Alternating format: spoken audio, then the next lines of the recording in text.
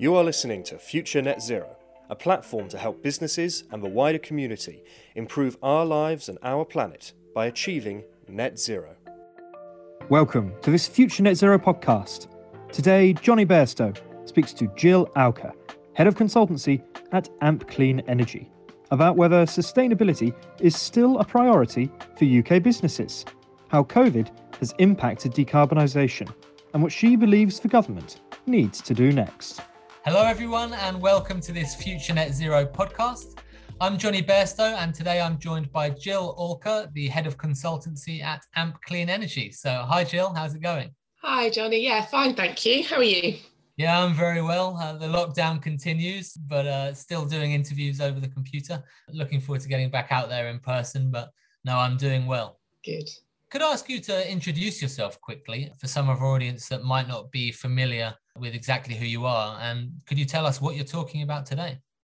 Okay, yeah. So I'm Jill Alker. I'm the Head of Consultancy at AMP Clean Energy. I work on a variety of different things for AMP, but I think probably it's best to describe me as a bit of a problem solver for both issues internally and externally. So my background is in renewable energy and primarily my knowledge is in biomass, but I've been working in renewables for nearly 20 years and I did my PhD in energy crops and bioenergy from Imperial College some time ago now. But ever since then, I've been working on sustainable energy and low carbon technologies. And because of that, I think I've probably seen most problems and been able to put my hand to resolve quite a lot of problems. And so as a consultant and leading a small consultancy team, most of the issues that we come across for our clients and ourselves, we can find a solution for. So yeah, I think we're probably just problem solvers. Perfect. Well, there are problems that we do need to solve, namely climate change. That's the big one. So I'm glad you're on the journey to help do that. Yeah, so today we're going to be talking about how organisations can work towards their own net zero ambitions and the ways that we can help them, and then why it is important for them and how they can achieve that. Yeah, and I think a good place to start, you've touched on it already, is your wealth of experience there. So I've been working in energy and sustainability for about 5 years, and I've seen a massive change even in that short time in terms of net zero ambitions and the kind of how important sustainability is on businesses' radars. You've been working in renewables, you said, for much longer than that. I think it's interesting to find out what inspired you to pursue a career in sustainability in the first place, when it was probably less of a popular topic that was in our faces day to day. Yeah, so at school I was into all the sciences. I loved all the sciences and I didn't really want to pursue just one. And the university course that caught my eye, because it was essentially utilising all the sciences, was environmental science. So I went to Lancaster University. There was only probably a handful of courses doing environmental science at the time, but Lancaster and the UEA at East Anglia were the best. So I managed to get into Lancaster, and the lecturers there were truly inspiring, really. At that time as well, there was, I don't know whether you remember it, but it was at the time when we were talking about the ozone layer and the depletion of the ozone layer with CFCs. And during my time at university, I witnessed, the understanding of the problem of the ozone layer depletion. And then over the following few years, the way that society and globally we changed, we adapted our behaviour and the things that we used in order to be able to fix the problem. And it was that kind of caught my imagination and made me realise that we as humanity, we can change things that we have brought about in terms of damage to the earth. And that's what really inspired me, I think, to continue in a career of sustainability. Yeah, I think that's a fantastic example, because you have it's a very vivid image, isn't it? A hole in the ozone layer that we kind of burned through with all of these harmful products. And of course, now, obviously, that I'm not sure on the exact state of it nowadays, but the problems, most of that damage has been reversed, hasn't it? Yeah, absolutely. And we made that happen, and we understood the problem and we fixed it. And that was, that for a young person in that industry, that was quite inspiring. And I think the climate change issue is obviously a lot bigger. It involves a lot more behavioural change, but it's similar. And I see, it brings me hope and enthusiasm to know that we did it for the ozone layer and we can do it for global warming. Yeah, I think that's really important because these challenges can seem kind of out of reach in terms of when you think of yourself as an individual. Oh, what can I do to stop this damage? What can I do to fix it? And it seems a bit hopeless sometimes. And I think it does take a situation like that where you can see what's happened and see the actual progress that has been made. And like you say, that can give you hope for dealing with a bigger challenge, such as reaching net zero by 2050. Yeah, absolutely. I won't get well. We're on the topic of hope. I won't make it too miserable, but we've got to mention the pandemic. Really, do you think COVID-19 will impact our net zero plans because businesses are scrabbling to kind of stay in business in many cases? And is there a danger of sustainability slipping off the radar? And will they still prioritize sustainability when the fog clears? Do you know, I think it's actually done the opposite. I think the pandemic has probably initiated the biggest amount of behavioural change that we could possibly imagine in terms of, reducing transport, just thinking of different ways to do things. Admittedly, the behavioural change that we've encountered over the last 12 months has not been in order to solve climate change, but it's had a bit of a byproduct of having reduced carbon emissions. And I think that's opened our eyes to the potential of what we could do. We've seen this change. We've seen lots of people working at home, not traveling, perhaps thinking a little bit more about what they buy and what they throw away and giving them a little bit of headspace as well, I think. And businesses as well, they've adapted quite significantly to this. And, it's very easy to carry on in your own way of doing things day in, day out. Sometimes something like this has to come along to shake you, to make you realise. Yeah, disrupt the status quo, I suppose. Exactly.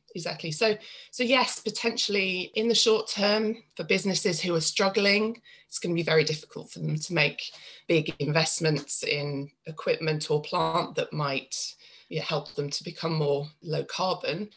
But that's perhaps where companies like ourselves can help out, because we can help them with financing, that kind of thing. So yes, I think in the short term it could have quite a big impact, but in the long term it's making us realise that we can make changes and things won't completely fall apart if we do.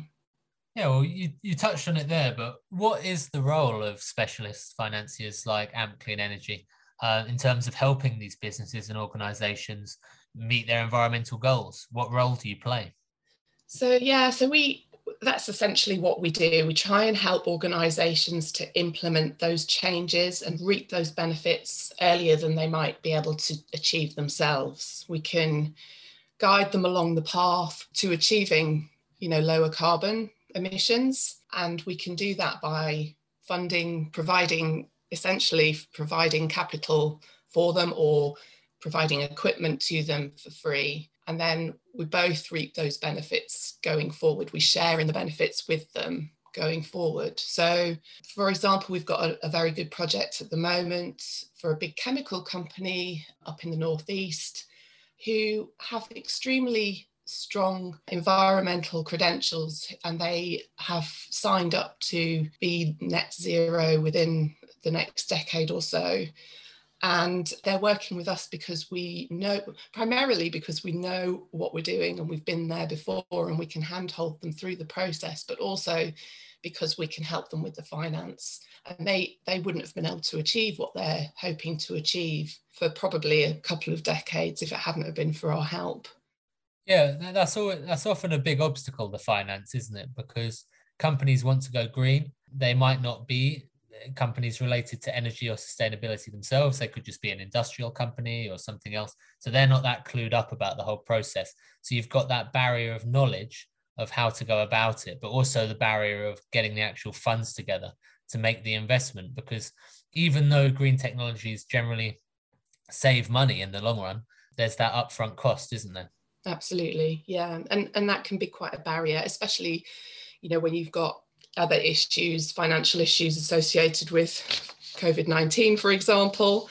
It's perhaps going to drop off the agenda, but I think we all know that ultimately we've all got to work towards this, and being able to achieve that more quickly and reap the benefits more earlier on. The early adopters always tend to get the most benefit in the long term. So helping people to become one of the earlier adopters is our purpose, really. And Rishi Sunak's budget has happened recently. And personally, I expected to hear about a carbon tax. I expected to hear more about a carbon tax in that budget. But obviously, there was a lot to talk about in terms of the wider economy and recovering from coronavirus. But do you personally think a carbon tax is needed to help decarbonize heavily polluting industries and businesses and really act as kind of a driver to get things going? Yeah, I really do think so. The government have many things on their plate at the moment with managing the pandemic and, the wider economy. But I think that if we're really going to try and achieve net zero by 2050, then we're going to have some kind of carbon tax. It's not a politically attractive tax because it affects so many aspects of our economy. And I also think that any carbon tax that we do bring in needs to be an international one. I believe that there are whisperings that the COP26 meeting that's due to take place in Glasgow this year is potentially going to be discussing the idea of an international carbon tax. I know a few countries have tried it and then perhaps reversed out of that idea because it's impacted their competitiveness in the global economy. But if it's brought in unilaterally across the world, I think it could be successful. And especially if it's something that starts small and ramps up, then I think it's going to have minimal effect on economies and maximum benefit to us in terms of carbon savings and global warming. Yeah, I completely agree. I think you do need it to happen on a wider scale, so everyone's on a fair playing field. And it might not be an attractive option, which maybe is why it wasn't mentioned in the budget. But I think it will be necessary, to be honest, because there are so many advantages to going green, but some businesses and some sectors are going to find it more difficult, and I think they need an incentive that way. So I mentioned there, actually, some sectors find it more difficult than others to decarbonize. Famously, heat and transport are both pretty emissions intensive, and they're quite difficult to decarbonize and find the right technologies. How important do you think decarbonizing heat specifically is in order to achieving net zero?